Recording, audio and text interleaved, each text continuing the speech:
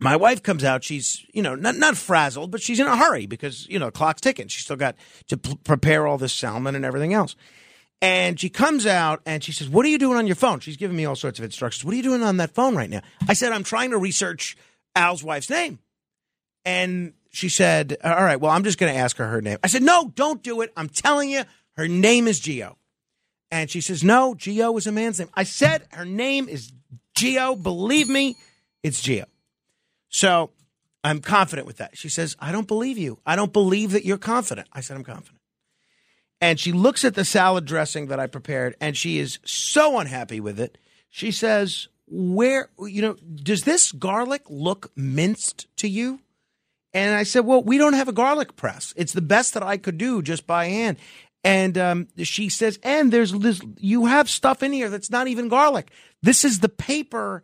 It's not really paper, but it's the holder of the garlic clove. You always do this. I don't understand how you do this. You would fail every home ec class there is, every cooking class there is. So she's picking out this thing that is not supposed to be in anything with garlic. And she's asking me the question, do you ever go to a restaurant and see this stuff in it and thinks, boy, that really tasted good? And I said, I don't know. You just go. And she said, you know what? I'm throwing this out. I said, no. Now, meanwhile, I did put a lot of effort into this salad dressing and a lot of different ingredients. I said, no, don't throw it out. She said, all right, well, if you want to continue to try to chop up this garlic more, even though it's now in the dressing, be my guest. So that's what I'm now doing. I am now chopping up garlic that's already in salad dressing into smaller and smaller pieces. Finally, I get there. And she said, all right, okay, now where is the asparagus? And I said, I didn't see that on the list. She said, don't you remember we had a whole discussion about asparagus? That was going to be our side. I said, honey, I didn't see it on the list. And I said, all right, I'll go out and get it now. She said, no, it's going to be okay. We can just do it with the salad and the potatoes. I said, no. Let me go out and get it now. There's a market, a fruit and vegetable stand right around the corner. It's kind of like a bodega right around the corner from where we live. I'll just run over there. It's a little bit of a ripoff, but it's okay. It's conveniently located. I'll run over there. I'll get it. So I bring Carmine with me.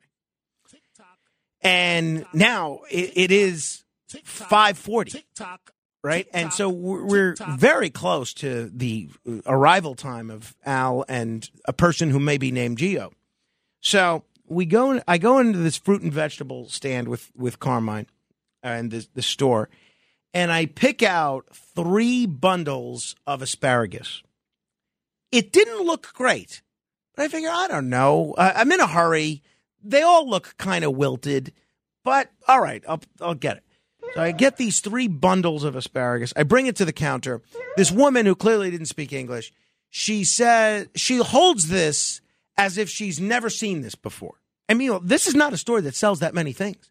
She's holding this asparagus as if I've just handed her an alien artifact. And she says, and I'm not sure if she was talking to me or her coworker. Honestly, I'm not joking in the least. She says, do you call this asparagus?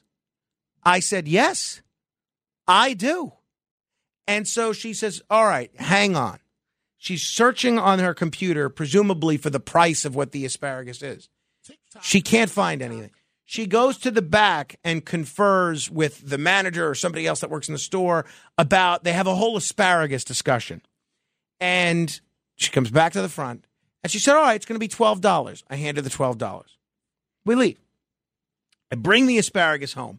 And now it's 5 to 6 now, but I'm feeling good. Oh, after we leave the store,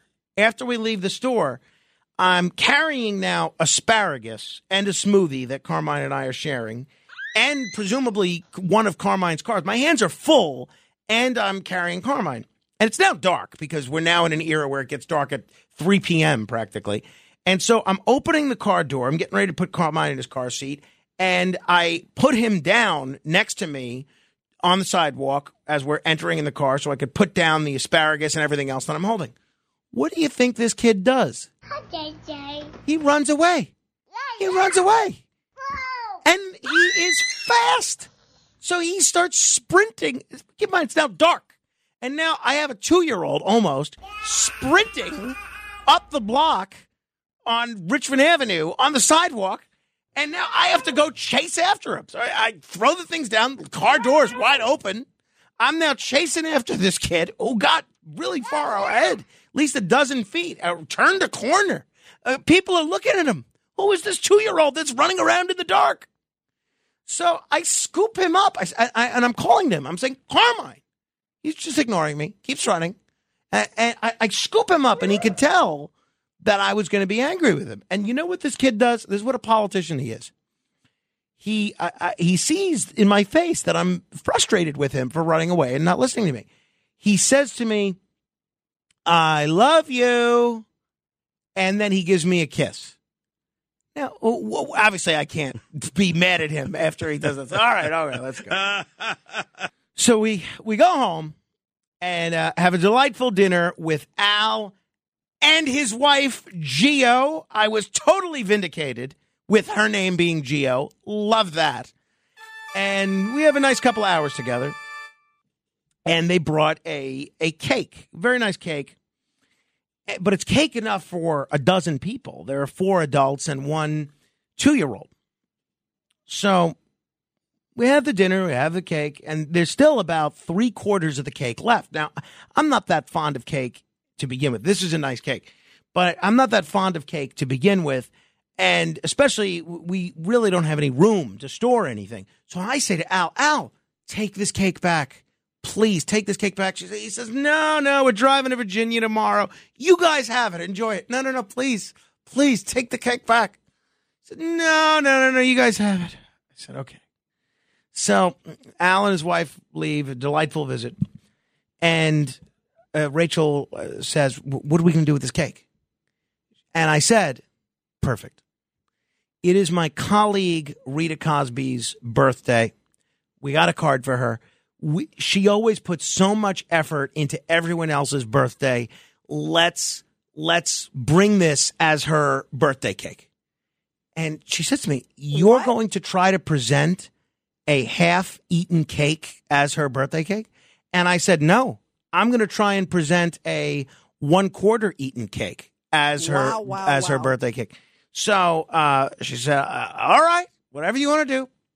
So then I'm at work now, and we agree, everybody that works here, at around the time that we're going to do this.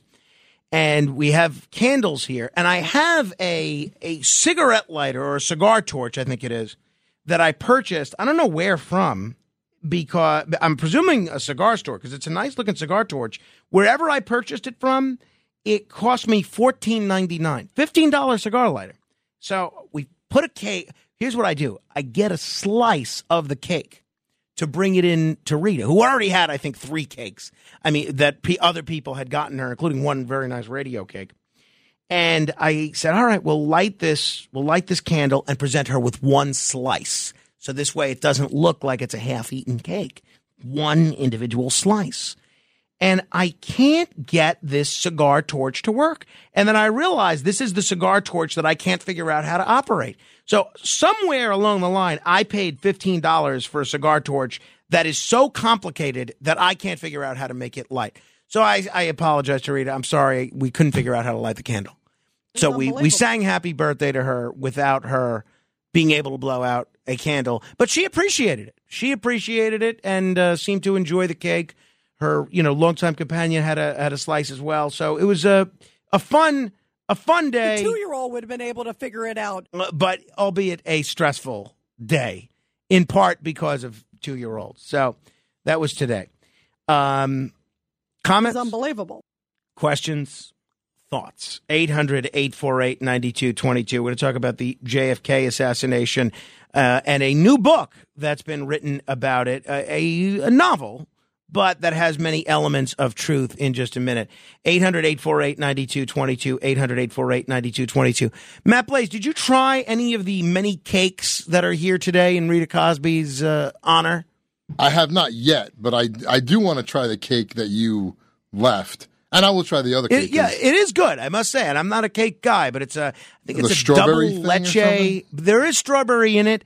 But it's not. It looks like a strawberry shortcake, but it's not. It's a double leche cake or something is what they call it. It's from a very popular bakery, and it was good. I think you're going to like it. Christian, did you try any of the Rita Cosby cakes? Yes, I did actually. I tried the one that she had here earlier for her birthday, and then the one that you brought in. Oh, you tried both? Yeah. So what'd you pretty think? good.